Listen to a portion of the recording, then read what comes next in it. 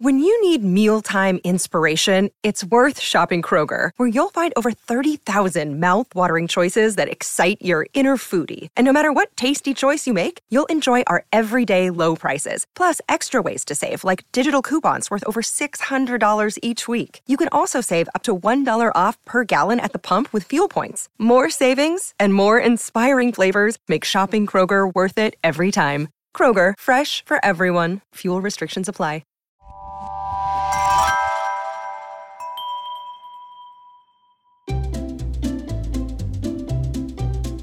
Hello, and welcome to Novel Conversations, a podcast about the world's greatest stories. I'm your host, Frank Lavallo, and for each episode of Novel Conversations, I talk to two readers about one book. And together, we summarize the story for you, we introduce you to the characters, and we tell you what happens to them, and we read from the book along the way. So if you love hearing a good story, you're in the right place. This episode's conversation is about the novel The Loved One by Evelyn Waugh. And I'm joined by our Novel Conversations readers, Elizabeth Flood and Katie Smith. Elizabeth, Katie, welcome. Thank you, Frank. Thanks, Frank. Glad to be here. Glad to have you both here with me. Before we start our conversation, I want to give a quick introduction to our novel. Published in 1948, Evelyn Waugh's The Loved One is a pitiless satire on the shallowness and pretensions of British expatriates and Americans in post-World War II Los Angeles. Set in 1940s Hollywood, Waugh portrays the citizens of Los Angeles as part of a culture that fosters and encourages the selfish pursuit of petty goals. Almost everyone is striving to gain or maintain a place in society that they seem to believe is important because other people might envy them for it. The Loved One is a mordant satire on British expatriates, the pomp and pretense of the Hollywood film industry, and the cruel commercialism of the American funerary business.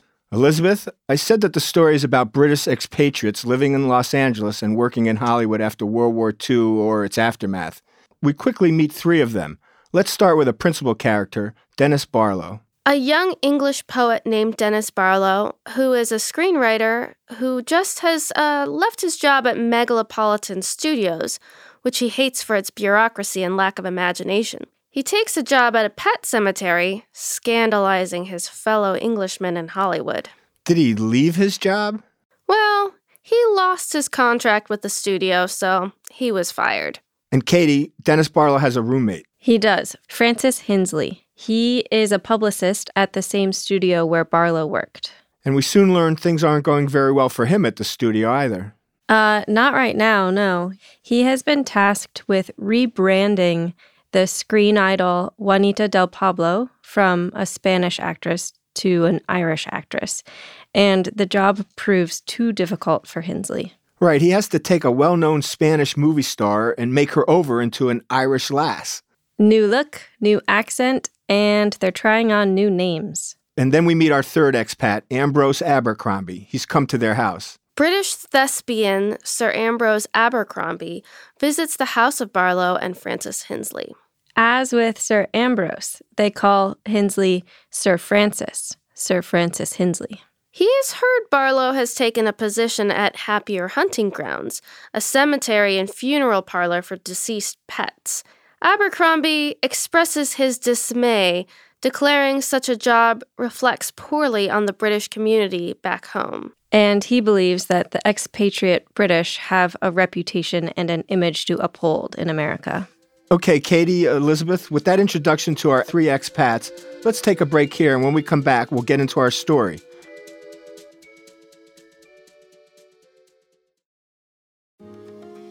My name is Cindy Burnett, and each week I interview at least two traditionally published authors on my podcast, Thoughts from a Page. We talk spoiler-free about their books, so you can listen whether you have read the book or not.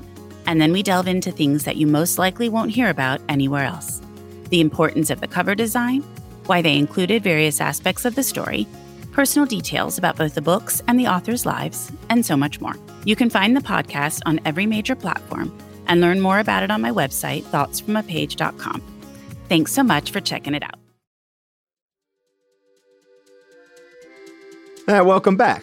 All right, guys, when we left, we had introduced three of our main characters, the expats Dennis Barlow, a former screenwriter and now what? A pet cemetery salesman. Right, that's right. And we also met Sir Francis Hinsley, a movie publicist, and then Sir Ambrose Abercrombie, Hollywood actor and keeper of the expat ethos. And Katie, because he lost his job, Dennis Barlow's now living at someone else's house. Yes, Francis Hinsley's house. He is a publicist at the same studio where Barlow worked. And Sir Ambrose has come to the house to complain about how these two men are now embarrassing the British community, the expats. He doesn't quite say it, but he knows Barlow is working at a pet cemetery. And we quickly get a description of Barlow at his job. Dennis gets a call from Miss Hinkle, soliciting his services for her dead dog named Arthur. Dennis arrives at Miss Hinkle's place, negotiates the funeral arrangements, and stores Arthur's corpse back at happier hunting grounds. But Elizabeth negotiates the funeral arrangements. That's a bit of an understatement, isn't it? He sells her every service the cemetery offers. And Mrs. Hinkle is an easy customer. She's willing to buy whatever she can for her deceased dog. They even get a white dove liberated over the crematorium. That's right. Fancy casket, fancy burial, and fancy dove. For every anniversary, they get a card of remembrance that says, "Your little Arthur is thinking of you in heaven today," and wagging his tail. Quite a service.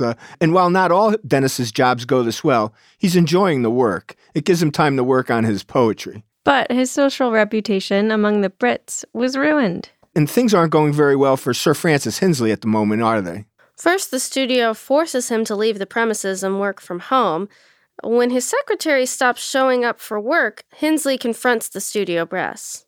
And he learns his contract has been terminated and that a younger publicist has replaced him. And they didn't even bother to tell him. He walked into his office and found a new guy at the desk. Who had gotten rid of all of his belongings. And not even put him in a box, just essentially threw him in the garbage. Mm-hmm. Mm-hmm. And guys, one page later, literally one page later in our book, we find out that Hinsley is dead. He committed suicide. He was found by Barlow. Well, how do we learn this? Sir Ambrose is talking. Oh, gossiping. Talking to the other Brits at the cricket club. He complains about Barlow and says he suggested Barlow go back to England. But then he tells everyone he asked Barlow to make all the arrangements for Hinsley's funeral, or at least the burial. And soon we are with Barlow as he visits Whispering Glades, the preeminent human cemetery in town. And he meets a mortuary hostess. And this scene, in a much larger way, is reminiscent of how Dennis sold Mrs. Hinkle all the services for her dog. Right, emphasis on much larger way. There are different rooms with different themes.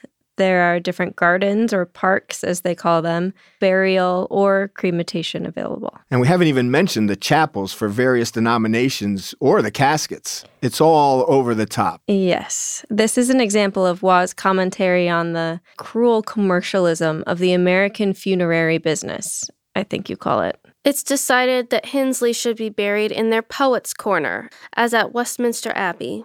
And Barlow is concerned about the physical appearance of his friend. He says, "I've seen him. He's terribly disfigured, you know.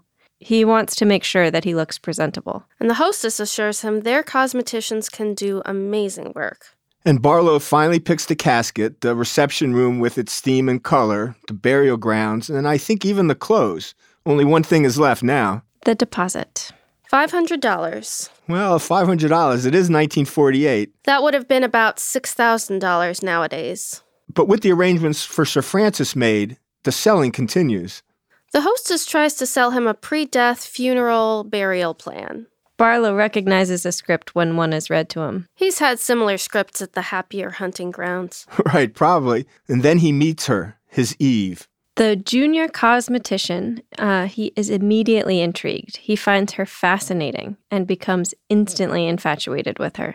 In his mind, he calls her his redemption after a year of exile from his social circle. And as you said, she's the junior cosmetician. She takes care of the nails and the hair and the skin of the loved ones at the cemetery. Yes, they make sure to call the deceased loved ones at Whispering Glades. And she also takes personal data for the real hands of the operation. Mr. Joyboy, the chief mortician and cosmetician at Whispering Glades, and all of the young ladies who work there seem to greatly admire him, both his skill and his coolness. We continue to learn more about Sir Hinsley. We learn that he hanged himself with his suspenders, and his face was hideously disfigured. Do we learn her name, by the way? I mean, does Barlow learn her name? She tells him to come back in 2 days and to ask for the cosmetician of the Orchid Room. Right, each room apparently has their own cosmeticians assigned to it. And in the meantime, Sir Ambrose is marshalling the forces of the British. Sir Ambrose and the other prominent Englishmen composed the Order of the Service. Right, they're going to be in charge of how this funeral goes down. Who gets to sit in front, who has to sit at the back,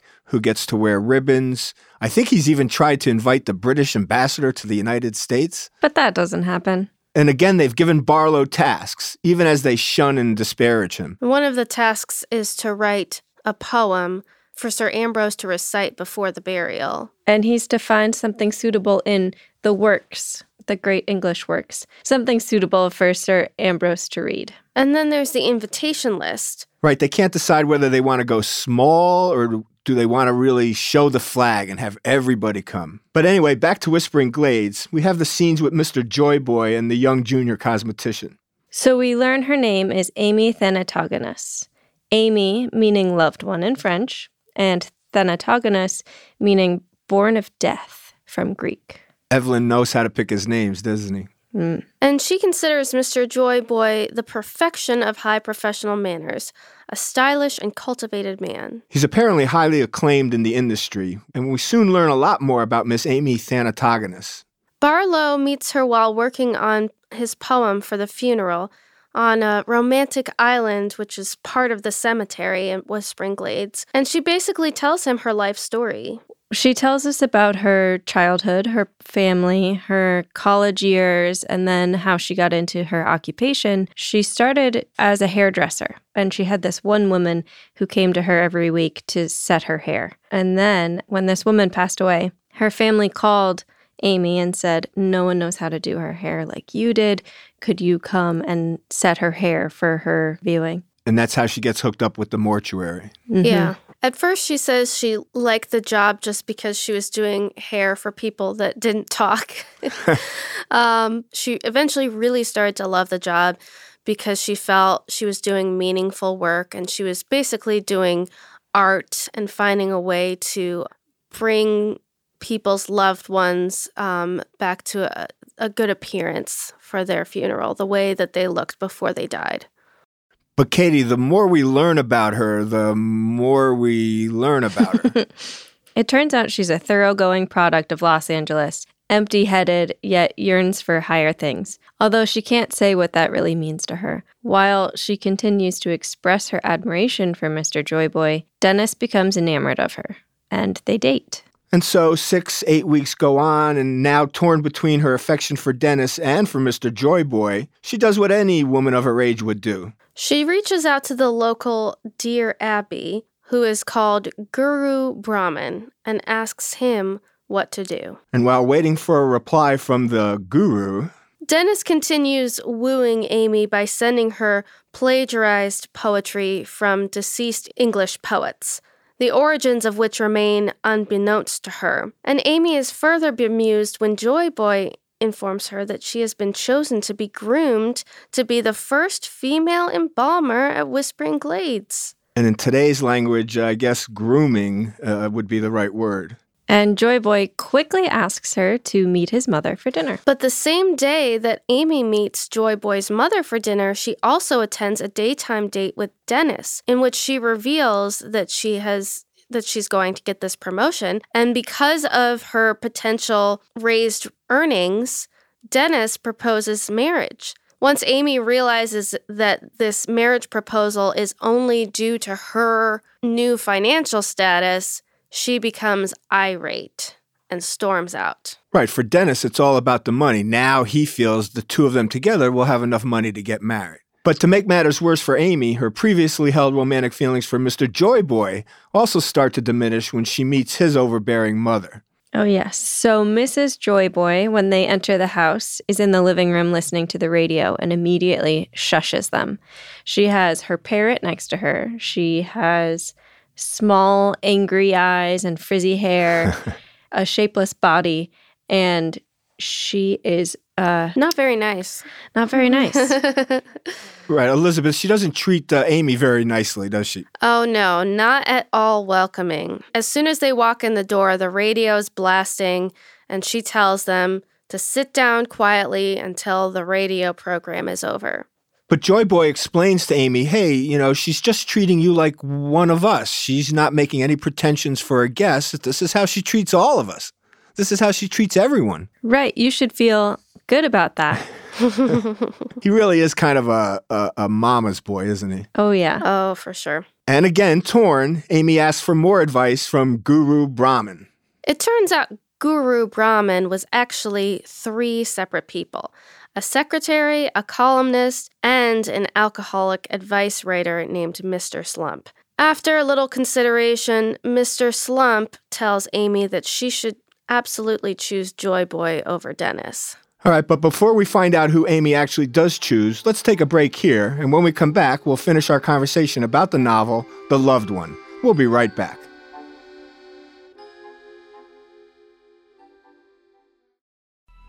Coming up on 5 Minute News, I'm Anthony Davis.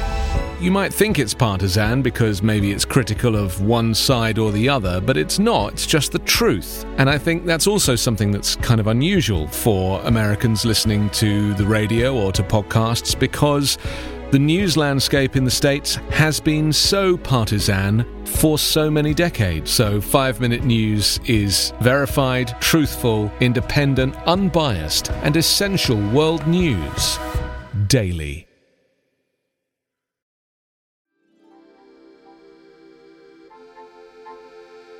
Welcome back.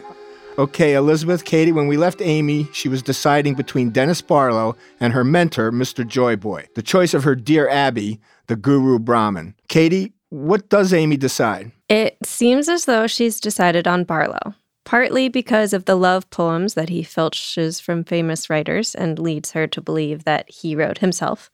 Amy informs Guru Brahman and Joy Boy that she decided to marry Dennis after all. But Mr. Joy Boy has an ace up his sleeve. He has read one of the poems that Barlow sent to Amy, which he claimed to be his own writing.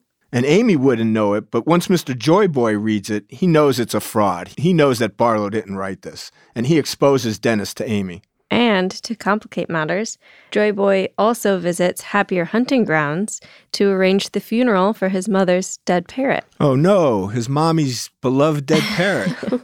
And while he's there, Joy Boy discovers Dennis is the employee. Knowing that this information will devastate Amy, Joy Boy invites her to attend the funeral of the parrot. The employees of Whispering Glades consider the Happier Hunting Ground to be a very degraded establishment. In fact, they make jokes about it all the time. And once she learns of Dennis's deceit, Amy ends their engagement and quickly becomes publicly engaged to Mr. Joy Boy.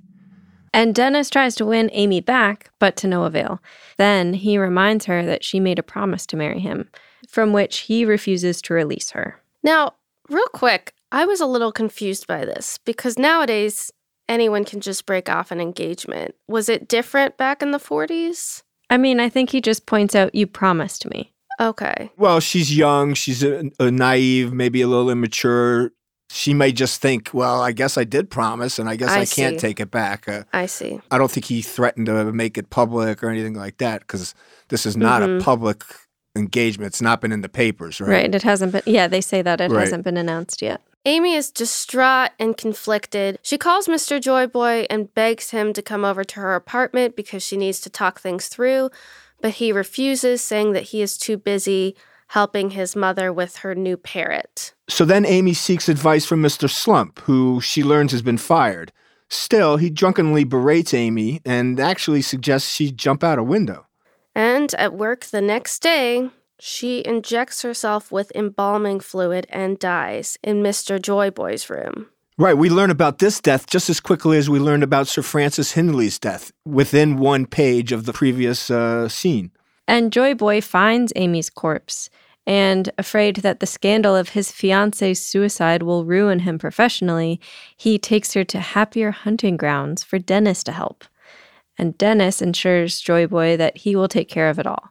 Dennis enlists Mr. Joyboy to help him cart Amy's body to the pet cemetery for the secret cremation. Meanwhile, Dennis is approached by Sir Ambrose, who is so appalled that Dennis continues to work at the pet cemetery that he pays him to go back to England rather than stay and besmirch the British community.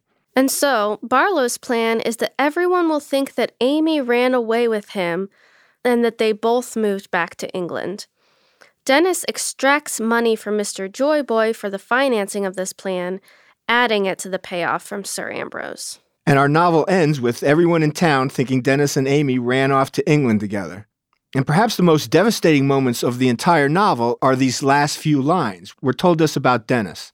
He sits back with a book at the pet cemetery to await the finish of Amy's cremation. You guys want to react at all? Katie facially reacted. I saw her face. Oof.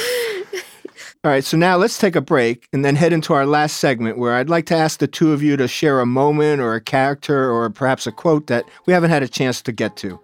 Right now, you're listening to Novel Conversations. I'm Frank Lavallo. We'll be right back.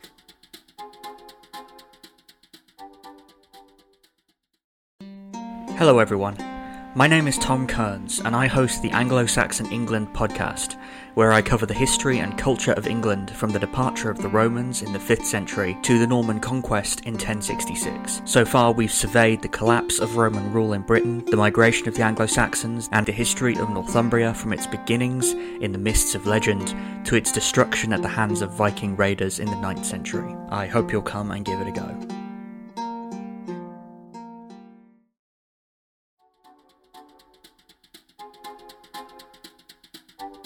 Welcome back. You're listening to Novel Conversations. I'm your host, Frank Lavallo, and today I'm having a conversation about the novel The Loved One by Evelyn Waugh. And I'm joined by our Novel Conversations readers, Elizabeth Flood and Katie Smith. All right, Elizabeth, Katie, before our break, we ended our conversation about The Loved One. And now I'd like to ask the two of you to perhaps share a moment or a character or even a quote that we haven't had a chance to get to. Elizabeth, do you have something? So we are told that Mr. Joyboy is in charge of the facial expressions of the corpses. And for Amy, he always makes a smile on the corpses' faces before he sends them over to her to do their hair and skin and nails. But as soon as he finds out that she's engaged to Dennis, he sends all the corpses over with frowns and sad faces, morose faces. I had forgotten about that moment. That's a great line. Thanks for reminding me of that one. Yeah. Katie, do you have something? One part that I appreciated a lot is when Dennis and Amy first begin to talk. Dennis is out sitting in the gardens of the cemetery, and Amy comes to the same place. And that's how they start to talk. And Dennis quotes poetry just offhand. He says, "Half in love with easeful death." And Amy is so drawn to that. That's when she first starts to love him. She thought that was just such a beautiful line. Is that from a poem? And he plays it off, not saying he didn't write it, but not saying he did write it. He definitely wants her to have the impression that he wrote it. Right. And from then, that's when he realizes he can use poetry to woo her the rest of the way. Other people's poetry. Sly poet. Yeah, he doesn't do a whole lot of his own poem writing, I noticed. Right. We do get some of his lines, but of course, they pale in comparison to the lines he's actually stealing from the real English poets. Yes. I'd like to talk about the scene where Dennis Barlow is talking to his boss at the pet cemetery, Mr. Schultz. Dennis has been to the Whispering Glades funeral home, and he's telling Mr. Schultz all about the fancy rooms and the caskets and the beautiful settings. And he suggests to Mr. Schultz that perhaps they amp up their game a little bit at the pet cemetery. And of course, Mr. Schultz just disparages the human cemetery and says, oh, they're all spend a lot of money for people that they never loved when they were alive. They just make a show of it once the person's dead. Here, we bury their pets, the pets that they've loved and that have loved them for years and years. And once the pet dies, all they care about is, throw them in the garbage bag and I don't want to spend more than $10 on this process. These are the pets they really loved, and yet they're going to spend money on people that they didn't love at all. And I just thought Mr. Schultz was a little bit jealous, I think, of Whispering Glades. But I think he's right. People sometimes will spend money for someone that they didn't quite care as much about as their little Yorkie. Elizabeth, do you have another moment or something you want to share? I did want to point out how surprising it was to me that once Dennis learns of Amy's death, he doesn't seem upset at all. He is actually quite sarcastic about it and is very quick to come up with this scheme of how to get rid of her body. And really, it seems like he must have had a pretty shallow love for her if he's not in the slightest sad about her death. And that's why I found those last couple of lines so devastating and so hard. He sits back, reads a book while Amy's body is being consumed by the flames. No, I think you're absolutely right, Elizabeth. I don't think he cared for her at all. I think he saw her as a way back into polite society, if you will. This was going to be his partner.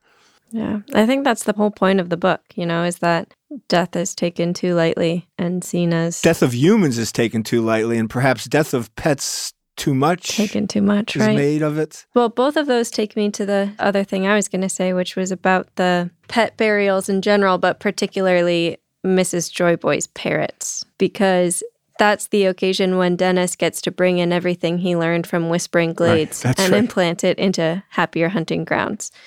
And I think they see the casket for a parrot is too unsettling, so he tries to prop him up just like they prop up the loved ones at the Whispering Glades. Waugh was certainly able to paint a picture that compared and contrasted both funerals for pets and for humans. Mm-hmm. And I think it's with that note, ladies, that we'll end our conversation today about the novel, The Loved One by Evelyn Waugh. I want to thank both of you for coming in and having this conversation with me today. I hope you enjoyed it as much as I did. Always do. Thanks, Frank. Thanks so much. You're more than welcome. I'm Frank Lavallo, and you've been listening to Novel Conversations. Thanks for listening to Novel Conversations. If you're enjoying the show, please give us a 5-star review wherever you listen to podcasts. You can find us on Instagram at Novel Conversations. Follow us to stay up to date on upcoming episodes and in anything else we've got in the works. I want to give special thanks to our readers today, Elizabeth Flood and Katie Porchile. Our sound designer and producer is Noah Fouts, and Grace Sienna Longfellow is our audio engineer. Our executive producers are Bridget Coyne and Joan Andrews. I'm Frank Lavallo. Thank you for listening. I hope you soon find yourself in a novel conversation all your own.